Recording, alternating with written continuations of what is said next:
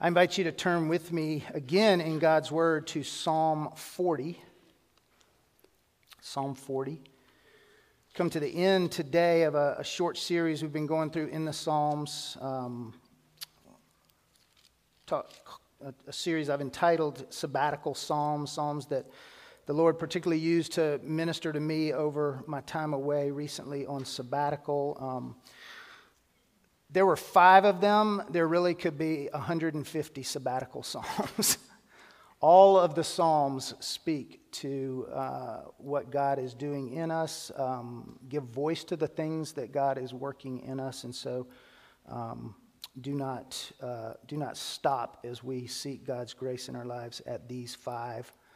And really, all in His Word, He speaks to us. But we're going to look at Psalm 40 this morning, and so let's ask God again to open our ears and our hearts to His Word as I read it for us from Psalm 40. It's also printed there in your bulletins if you don't have a Bible with you, and again in the Pew Bibles on page 468.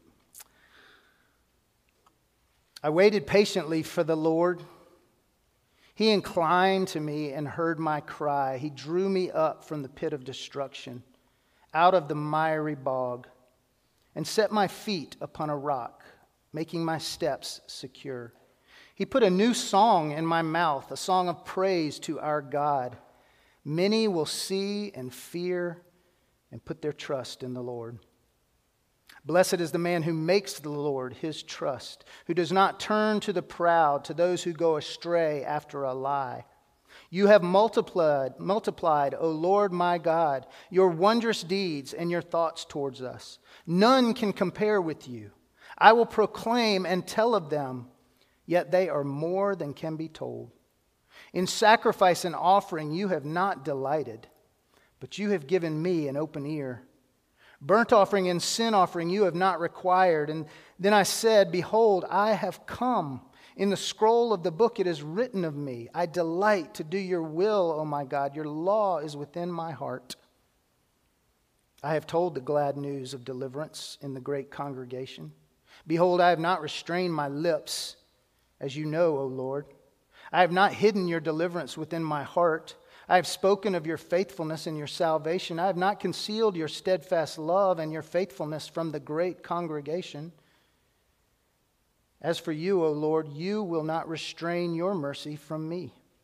Your steadfast love and your faithfulness will ever preserve me. For evils have encompassed me beyond number. My iniquities have overtaken me, and I cannot see. They are more than the hairs of my head. My heart fails me. Be pleased, O Lord, to deliver me. O Lord, make haste to help me. Let those be put to shame and disappointed altogether who seek to snatch away my life. Let those be turned back and brought to dishonor who delight in my hurt. Let those be appalled because of their shame who say to me, aha, aha. But may all who seek you rejoice and be glad in you. May those who love your salvation say continually, great is the Lord. As for me, I am poor and needy, but the Lord takes thought for me. You are my help and my deliverer. Do not delay, O my God. The grass withers and the flower fades, but the word of the Lord stands forever. In 2018, 12 teenage soccer players and their coach found themselves trapped over 1.5 miles deep in a narrow cave in Thailand after torrential rains came while they were exploring the cave and flooded it to such a degree that it cut off any hope of escape. And they were trapped in total darkness, cut off from any communication, any food, 1.5 miles down in the center of this huge mountain. And you can imagine those kids wrestling with some sense of despair, some loss of hope. But over the next 18 days, teams of rescue divers, engineers, cave specialists, doctors from around the world flocked to this village in Thailand and worked to eventually extract one by one each of these boys and their coach in a rescue mission that literally captured global attention. You probably remember it. All 13 of those trapped were delivered to safety in an utterly astounding rescue that in human terms was deemed impossible. There's a couple of movies out now, documentaries that record that, and I commend them to you to watch. But that rescue came at a cost. One of the Thai rescue divers, a former Navy SEAL, died as he sought to bring air to these air tanks to the cave. And it really is truly an amazing story of sacrifice and deliverance. And Psalm 40 tells another amazing story of a person's deliverance out of a situation in which he was hopelessly stuck. And that person is David, God's anointed king, author of this psalm and many other psalms. And it's a testimony of his own experience of being trapped in utter darkness, a situation where he feels desperate, he feels utterly helpless and hopeless. And also his testimony of his amazing deliverance at the hands of a rescuer and the impact that has on his life and his faith. As we've seen in our look through the Psalms over these past weeks, the Psalms invite us into very real world, real life experiences of sinners and saints, in order that we might, to some degree, transpose or overlay, if you will, our real world, real life experiences onto theirs in a way that gives validity to and gives voice to the trials and the triumphs and the difficulties we face in this life. The Psalms are both living portrayals as well as, in some ways, patterns for us and for how our faith engages in the realities of sin and suffering, in our relationship with God and our relationship with people around us and in the world, with our own hearts and faith in our calling together as God's people.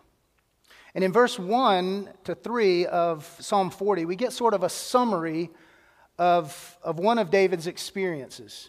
He is looking back to a past event where he found himself in a desperate, difficult situation, what he calls a pit of destruction, a miry bog. And in the midst of this pit experience, we might call it, David cries out to the Lord. He calls out and he waits in hope, and God hears and he rescues him out of that situation, and David responds with a new song of praise to God and confidence that many will come to faith in God as a result of his story. And then the rest of the psalm kind of expands on the impact of that experience and in David's life and in his faith. Even as we see at the end of the psalm, he finds himself back in another time of a dark pit or trial in life. So what I want to do as we go through this psalm is to use the pattern of David's own experience to see what we can learn when we find ourselves buried in a pit or mired in a bog in life, so to speak.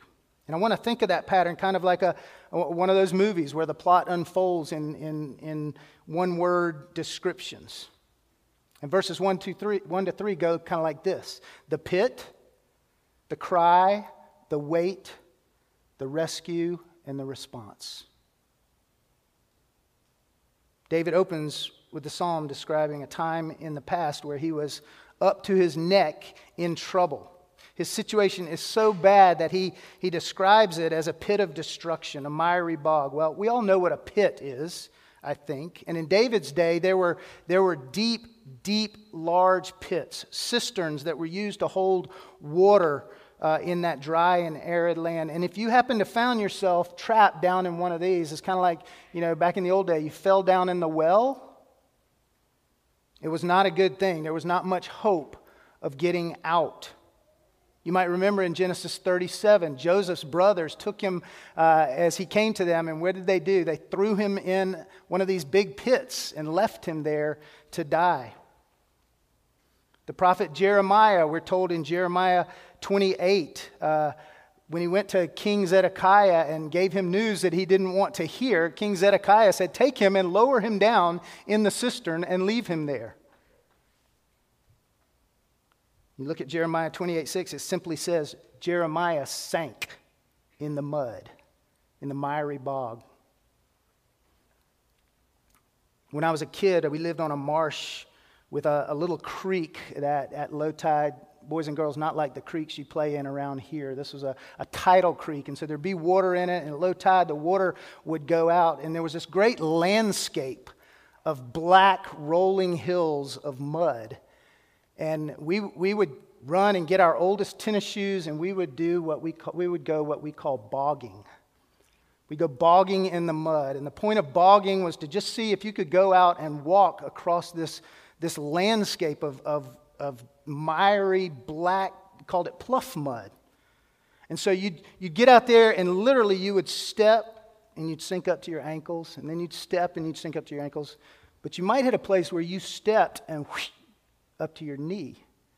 And then you turn around and you stepped again, and next thing you knew, you were up to your thigh. And if you found yourself in that situation, your only hope was either your friends would come over and pull you out, or you would literally lay flat on the big thing of mud and start pulling yourself across like a penguin sliding across the ice, only it wasn't nice, clean, smooth ice. We would come back just covered in black mud. We would go bogging, but it was a lot of fun, but it was also dangerous, because if you were out there on your own and you got stuck, and there was nobody to help you, the tides would rise and you could find yourself in danger of drowning. Well, that's how David describes this experience, this time in his life. He calls it not just a pit, but he calls it a pit of destruction. That word is used to describe a violent wind or a stormy, raging sea. And so the picture here is one of not just being trapped, not just being stuck down in a deep hole and sinking in pluff mud, but being overwhelmed by this rising, swirling, suffocating threat, this trouble all around you. Like those boys in the cave as they're sitting there and the water's just pouring in, and they're watching it rise around them, and their way out is cut off, and they're there to wait. They're just waiting in darkness and wondering, will we ever see the light of day again? And that's how David describes his situation. And think about it, have you ever felt like that? Maybe not trapped in a cave, maybe not stuck in a literal bog of mud, but have you ever just felt like you were in a pit? Like you were stuck?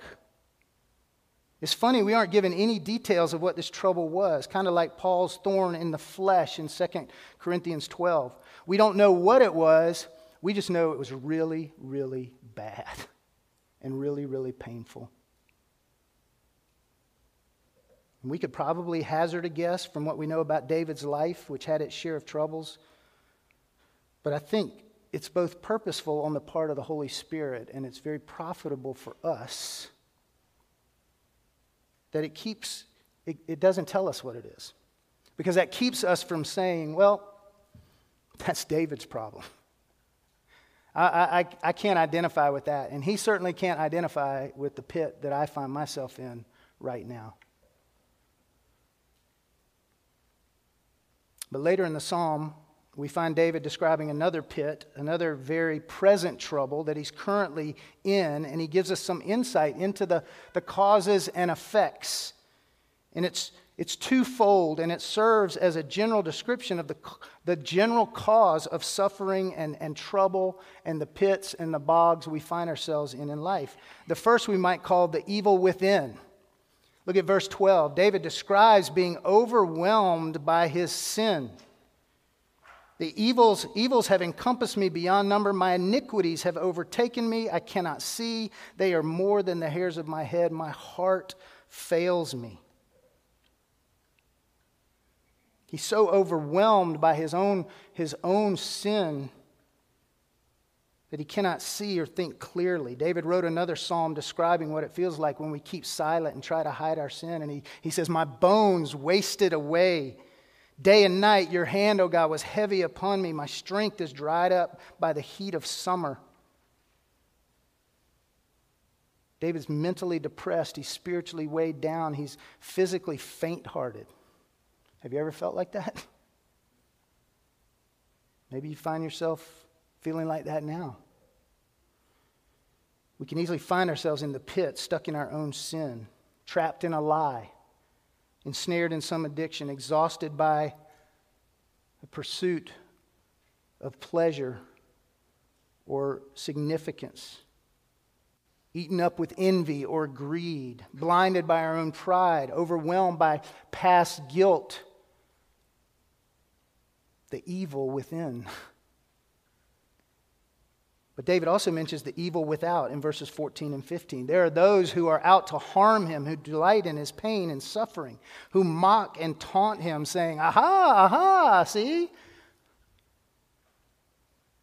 Life's trouble often comes at us from the sin of others against us, or the general sin and suffering, effects of sin and suffering in this world. A callous employer, a bully at your school, an abusive parent or spouse, an angry child, a gossipy neighbor, a mocking friend on social media, an attacking enemy. And then, of course, there's just the circumstantial pits of life that we find ourselves stuck in. We lost our job, or you've lost your health in some way, struggling with an illness, loss of a loved one, overwhelmed at home, at school, at work. Evils have encompassed us within and without. And Jesus said to his followers, in this world, you will have trouble. You will have trouble. David's is the common experience of God's people throughout the ages, and it's the common experience of us in many ways today. The more we grow, it's interesting, the more we grow in our faith and the more we seek to live in service to God, the more we become aware of our sin. It's kind of paradoxical, but the Holy Spirit works like that. He opens our eyes to see not only God's grace, but to see our deep, deep need for it. And sometimes it can be overwhelming. Can you see yourself, or do you find yourself in the miry pit with David? Some of us have been there. Some of you may be there now. All of us will at some point in our lives be there to some degree. And the natural reaction when you're stuck in a pit is what? To cry. To cry out for help. And that's what we see. David's, the question David says at the beginning, I cried out. The question is, to whom do you cry out? If you read the Psalms, David, the warrior king, did a lot of crying. He did a lot of crying out. And it wasn't a grit your teeth and bear it kind of cry. It was a desperate cry of a child in trouble kind of cry. And who does he cry to? He says, I cried out to Yahweh, to the Lord my God, the one who had covenanted with him to be with him and for his people. And the reality is most of us are willing to cry out when we find ourselves in desperate situations. We're willing to cry out and seek help in times of trouble. But where do we usually turn first? I don't have my phone up here, but it's usually to look in there and figure out, who am I going to call? Is it your husband, your wife, your mom or dad, your boss, your doctor, your therapist, your representative, your professor, your neighbor, the police, the fire department? Now, don't get me wrong. It's good to call all of those at times. But who do you call first? Who's your first line of help? 2 Chronicles 16 tells the story of King Asa, who sought and relied, despite God's telling him, I will take care of you, I will deliver your enemies into your hands. He goes off and he signs a contract with the king of Syria and establishes a treaty with him. And the Lord comes to him and rebukes him for that. And then we're told at the end of his life, Asa got a disease in his feet. He got sick. He got, I don't know what it was, gout or something. I don't know, but he got a disease. And this is what it says. It says in 2 Chronicles 16, it says, at the end of his life, he got a disease. Yet, even in his disease, he did not seek the Lord, but he sought the physicians. Now, the point is not that doctors are bad. We should seek doctors for help. We should go to them when we are sick. The point is that it's wrong when we make our doctor or our counselor or our pastor or our boss or our spouse or the police or the politicians, when we put them in the place of the only one who can ultimately help us. We had an entire world of frustrated, angry, depressed, anxious, overwhelmed people because nobody we cried out to during this pandemic could really ultimately deliver us. David says in verse 4, blessed is the man who makes the Lord his trust, who does not turn to the proud, to those who go astray after a lie. When you are in the pit, stuck in the bog, cry out for help. But remember who to cry to first. Remember who to come to for ultimate deliverance. A helpless child naturally calls out to who? Mommy, Daddy. To the one that they know is for them. To the one that they know will know what to do to provide and help and care for her. Be quick to pray like David to your heavenly Father, as he does at the end of this psalm. Be pleased, O Lord, to deliver me. O God, make haste to help me. Whatever your situation is. God's given us a direct line. We don't have to dial him up. We don't have to wait for him to pick up. Call on the name of the Lord and you will be saved. The pit, the cry, the wait. When the first divers finally discovered the boys in the cave, they'd been in there for 7 days. 7 days of not knowing what's going on, in the darkness, not knowing if anybody would ever come. And one of their first questions, when the divers finally found them and came up, one of their first questions are you going to take us out now? Can we go out with you? They just thought maybe we got to go under this rock and everything will be fine. We'll just walk out of here. The divers just looked at them and they had no idea how they were going to get 13 people back down the route that they had just come. 5 hours of diving through little small caves. And they were experienced cave divers. They knew the chance of getting these boys out alive was almost humanly impossible. And yet one of them assured the boys, we'll be back. We'll be back. Just wait. Be strong. Believe. We'll be back. And you can hear on the video, one of the boys says, how long? Can you just give us a time frame, please?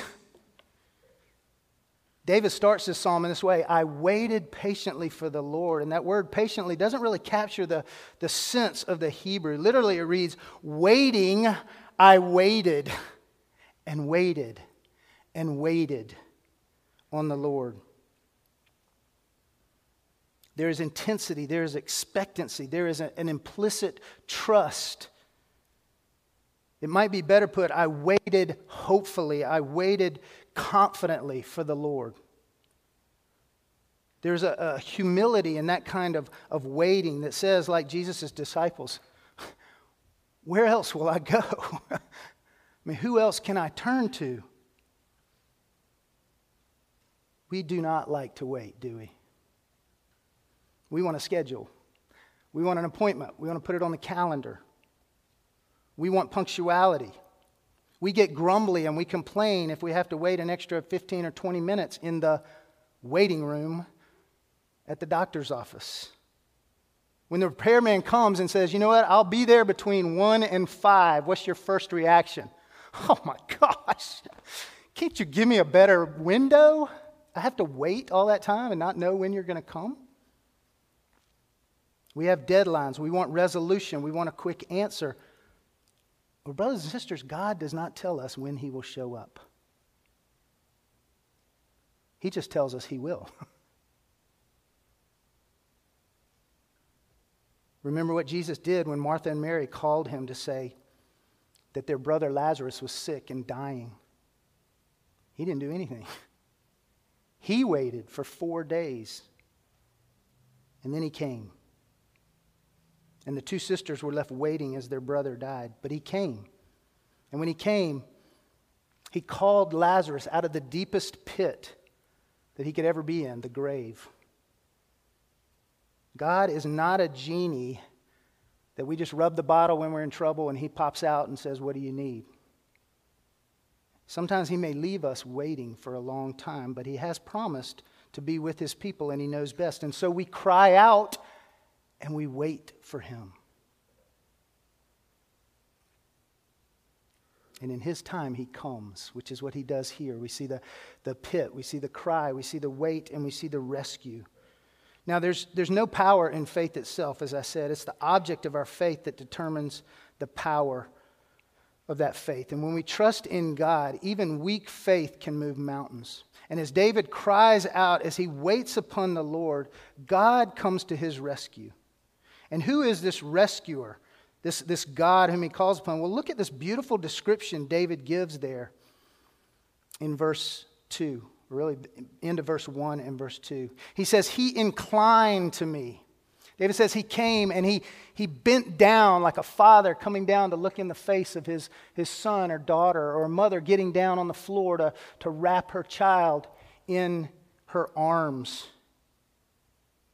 He comes down to meet us where we are, and he hears our cry. He listens to our plea. He doesn't get distracted by the billions and billions of other things that he's got going on in the world and put up his hand and say, you know what, can you hold that just for a minute? I'll talk to you in just a second. He doesn't nod his head and say, as he goes about sustaining the rest of the universe. He hears, he inclines himself, he comes down, and he listens. And David says, then He drew me up from the pit. He lifted me out of my struggling, floundering stuckness, and He sets me on a stable, secure footing. He takes me from chaos and calamity into calm and confidence. He saves, He heals, He forgives, He comforts, He corrects, He provides, He encourages, He strengthens, He illumines, He guides, He disciplines, He loves. These are all ways in which we experience the Lord's rescue, the deliverance of our God. But He does it first by rescuing us from the deepest pit of destruction, the messiest, miriest bog that we all find ourselves in because of sin. And that's His own wrath and judgment upon evil. David recognized that the trouble he experienced was often at his own making. He knew that apart from God's grace and deliverance, there was no hope for him as a sinner. He understands, as he says in verse 6, that sacrifice and offering, which God commanded and gave to His people, were not really what He required and desired. And they could never take away fully our sin. He says God wants us. He wants our heart. He opens our ear to know Him. He shows us what is written in His book about us so that we might love and delight to follow His will. But we can't do that because we fail over and over and over again. We can't get ourselves out of the pit.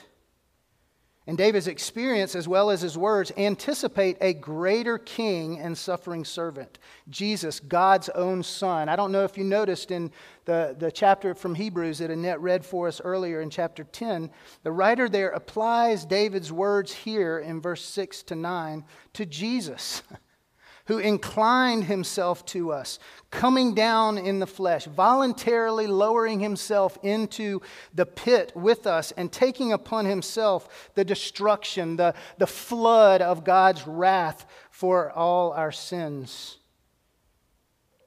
Sinking into the grave in our place to be the final once and for all sacrifice. And then he raises us up with him. He lifts us from the pit of destruction. He sets our feet on the solid ground of God's mercy and steadfast love and truth so that we might know that mercy and that forgiveness and that acceptance, that we might be delivered from death to life. David's experience in this psalm was the experience of Jesus when he came to this earth, but to a much greater degree. He was a man of sorrows. He was acquainted with grief. He was despised and hated. He had people mocking him and seeking his life. He was killed by those who delighted in his pain and death. Evils beyond number encompassed him from within, not his own sin, but the sin of you and me and all of the world placed upon him. And from without, that sin coming down and crushing him and piercing him for our iniquity.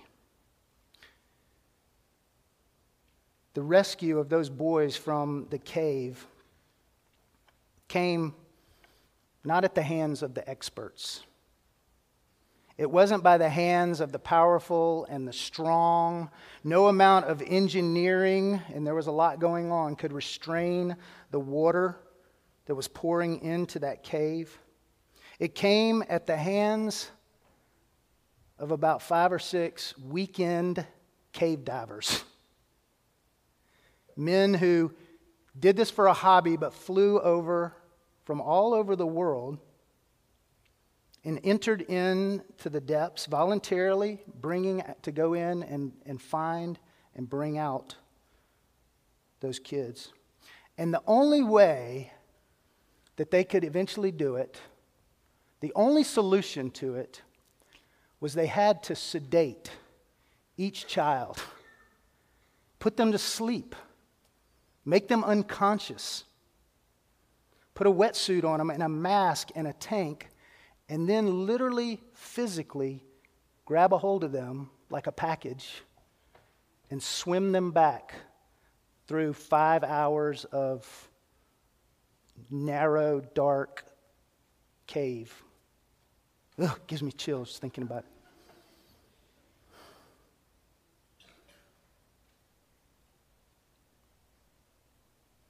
Literally, they were the only source of life for that child on that journey.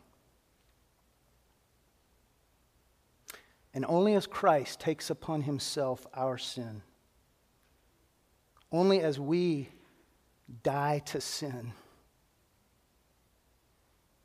only as we are in him, wrapped in his grace and his mercy and his righteousness, as we are brought through the grave, only then are we brought from death to new life. Only then are we rescued and delivered from the pit of hell into new life in him. And to do that, we have to trust him.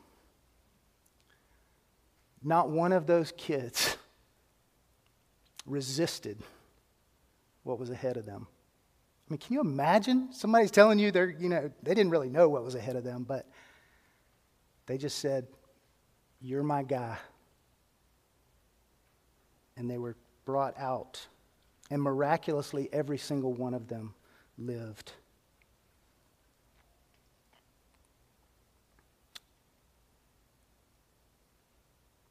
We have to be like those boys.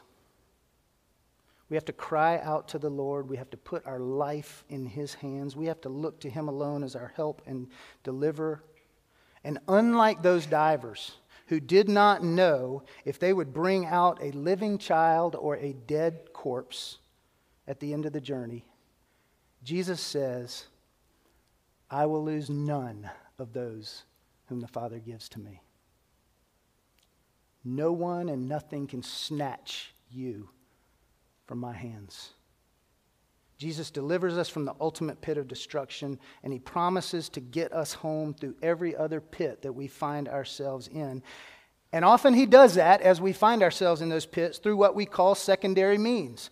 Through the love of a family member, through the skills of a physician, through the wisdom of a counselor, through the generosity and compassion of a friend, through the protection of a defender, through the assistance of a helper. But God puts us in the community of faith, the body of Christ, for the purpose that we would be His hands and feet, that we would walk together in this journey, that we would lift one another up by His power and by His Spirit out of the pits that we're in. But always, always, the primary cause, the wonder worker behind the work is, as David notes in verse 5, the Lord's wondrous deeds and thoughts towards us. He is always working. He is always thinking of you. He is always providentially planning and purposing His good will for us. And it's called grace. God's steadfast love and undeserved mercy, which He pours out on us in Christ, which He nurtures and nourishes in us by His Spirit. And He does not restrain it at all from those who are His. That's the rescue. Now the response. And I'll be quick here. David's response to God's deliverance from trouble is threefold in this psalm.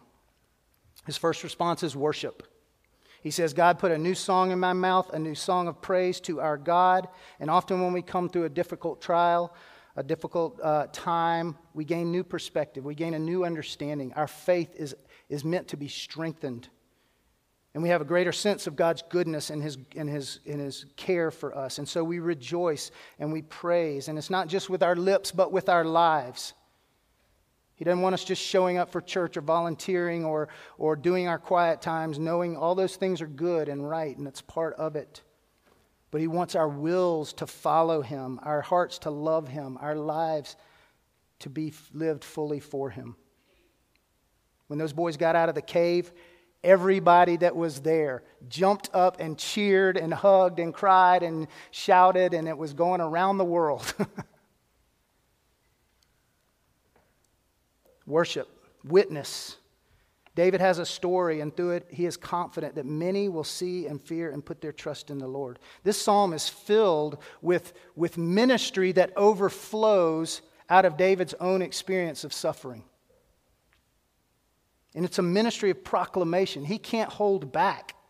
I will proclaim and tell the glad news. I have not restrained my lips. I will not hide your deliverance. I will not conceal your love. I will, it's over and over. And brothers and sisters, God gives us a story in our suffering. He takes us through it for a reason. And that reason is that we would share His goodness, His faithfulness. We would say, great is the Lord who delivered me. He can deliver you. We are quick to recommend a good doctor or a good counselor or a good teacher. How quickly are we to recommend the one who truly rescues us and deserves the glory and the credit? Worship, witness, and last, continued waiting. Life is full of pits. If you're not in one now, you will be at some point. If you've been in one, you know what it feels like. I found myself in a pit over these last year and a half or 2 years that I didn't really see at first. I didn't really understand, but it can be dark. It can be lonely. It can feel somewhat hopeless. But I know my rescuer. I know my Redeemer. And I know He will show up. And so when we're in that pit, we can continue to cry and to wait. And as for me, as David says, as for me, I am poor and needy, but the Lord takes thought of me. You are my help and my deliverer. Do not delay, oh my God. Don't fear. In Christ, he has come, and he will come again. Let's pray together. Lord, you are our help and our deliverer. And as we come now to offer our gifts and our lives to you, and to receive what you have for us, your grace, your mercy in the person of your Son, Jesus Christ. Lord, thank you that you incline yourself to us. You hear us, you listen, and you lift us up. Would you do that this morning, Father? For anyone here who finds themselves in a pit, stuck, Father, would you lift them up to the freedom we have in Jesus Christ? And we pray this in his name. Amen. Just as you remain seated, we're going to pass the offering and we're going to sing a song, prepare our hearts for coming to the Lord's table. I remind you that some of the kids from Ambassador Kids will be coming in, but I want you to really focus on these words of this song, reminder of what we come to do here at this table. Let's continue in worship.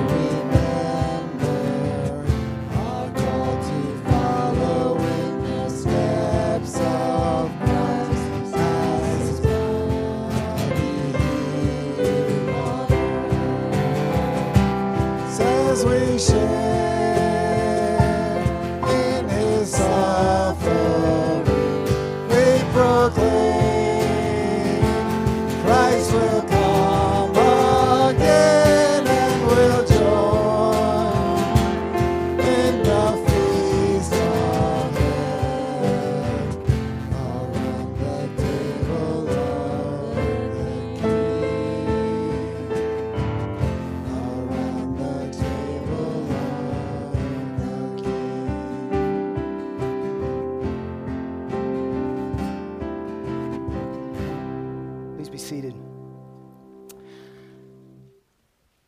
We come to the table of the King. And as we come, he invites us to remember his past deliverance, to participate in his ongoing grace and rescue in our lives, and to look ahead to the day when we will find ourselves standing fully free and at rest in his presence around his table. He invites us to this feast with him in the midst of our suffering. It's a table prepared in the presence of our enemies.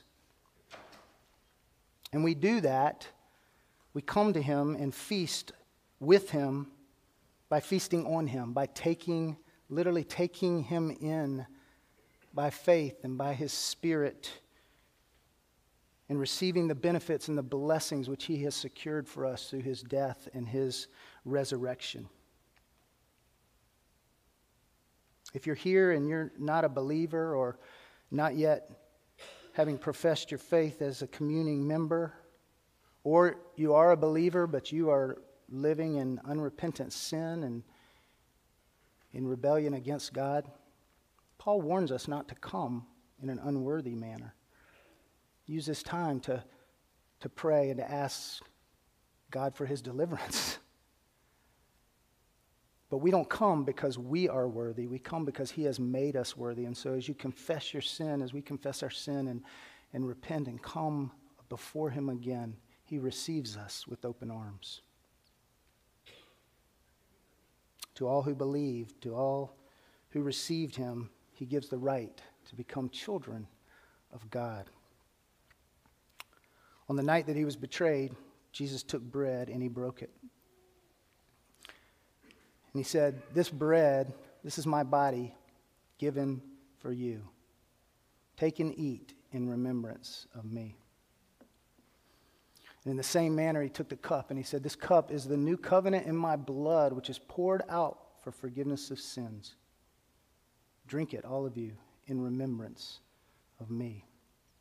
I'll invite the elders to come forward as we pray together. Father, we enter into this place because of what you have done for us. You have come down. You have entered in to this world.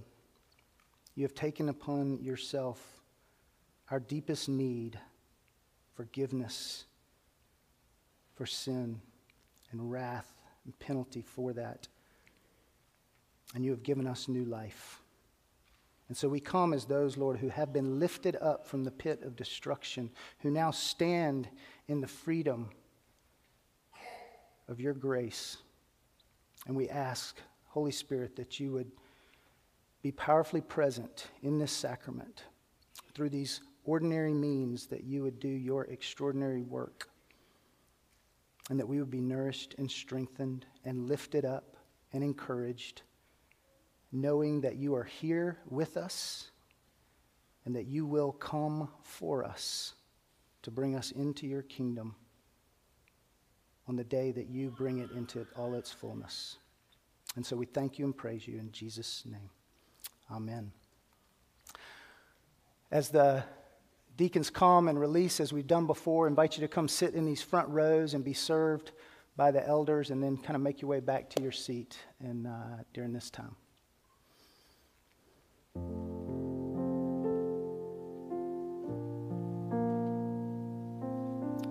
And if you see empty seats, feel free to stand up and come fill them in. You don't have to wait. So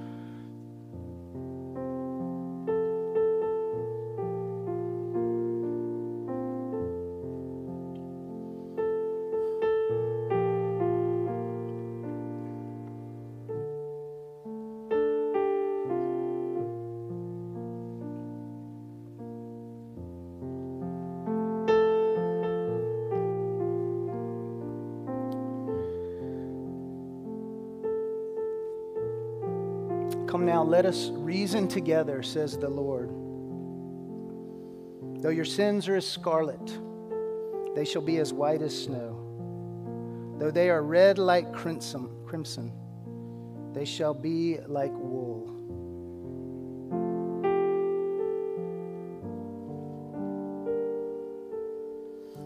He was pierced for our transgressions. He was crushed for our iniquities. The punishment which brought us peace was laid upon him, and by his wounds we are healed. We all, like sheep, have gone astray. Each of us has turned to his own way. But the Lord has laid on him the iniquity of us all.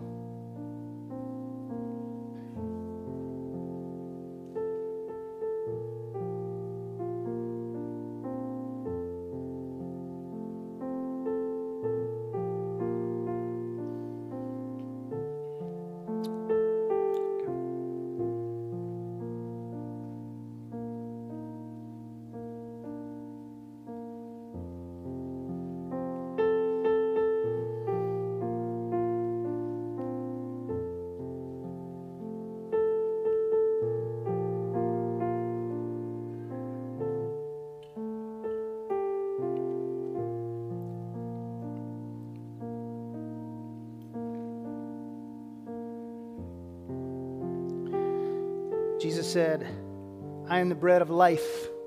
Whoever comes to me shall not hunger. Whoever believes in me shall never thirst.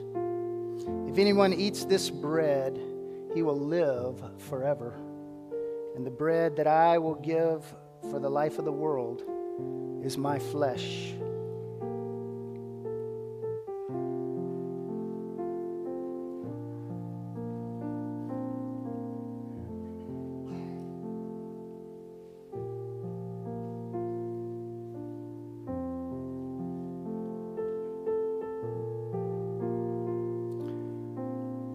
If anyone is in Christ, he is a new creation. The old is gone and the new has come. All this is from God, who through Christ reconciled us to himself and gave us the ministry of reconciliation.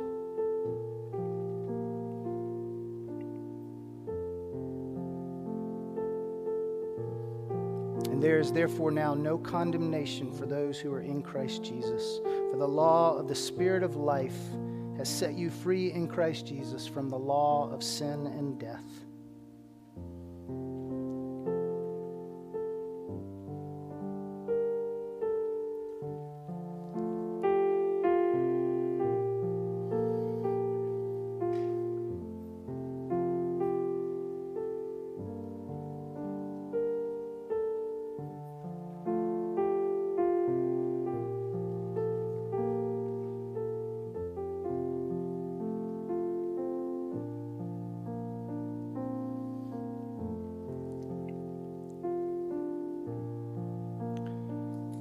Jesus said, I am the good shepherd. The good shepherd lays down his life for the sheep. My sheep hear my voice, and I know them, and they follow me. I give them eternal life, and they will never perish. No one will snatch them out of my hand.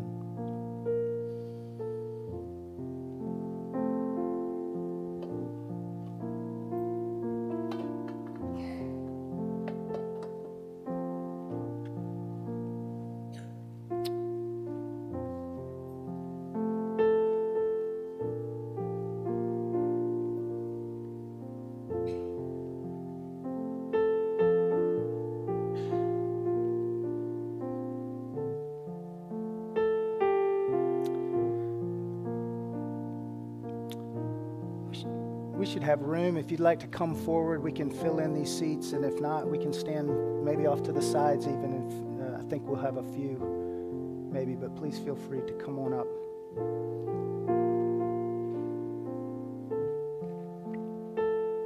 Well, maybe we won't have a lot of room, so. But come up anyway. We'll stand on the sides and serve you as you can.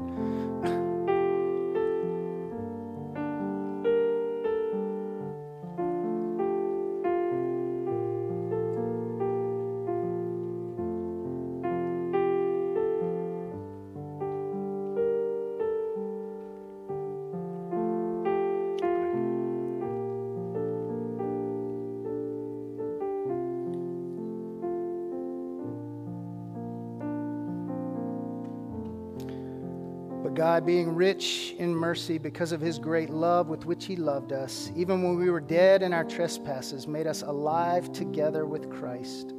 By grace you have been saved, and raised us up with him and seated us with him in the heavenly places in Christ Jesus our Lord.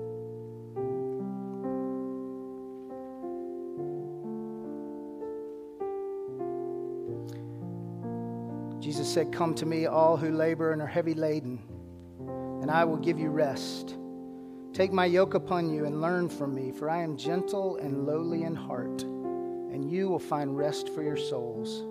For my yoke is easy and my burden is light."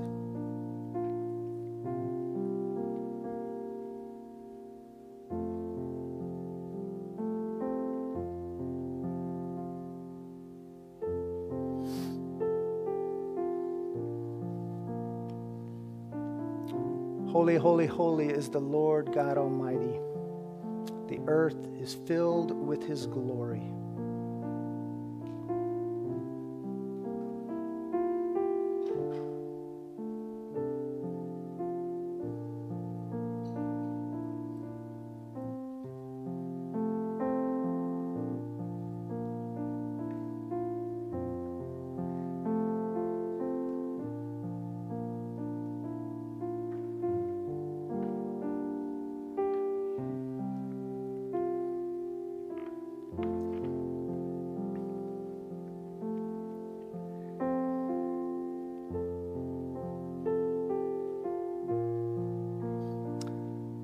I'll invite all who are left to come forward, and I'll serve you guys too.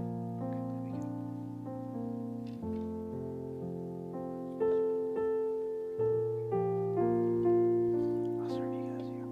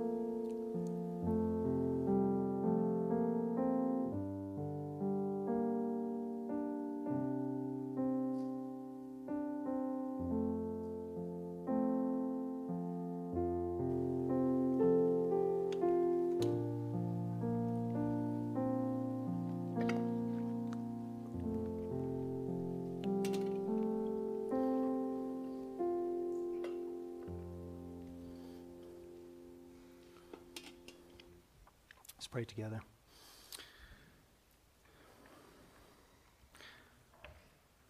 Great God in heaven, create in us a clean heart. Renew a right spirit within us. Cast us not away from your presence. Take not your Holy Spirit from us. Father, deliver us through this difficult journey into your presence and into your kingdom. And we proclaim your glory and your goodness in Christ Jesus. Amen. Let's stand together and let's sing the first and the last verse of our final hymn, My Hope is Built on Nothing Less.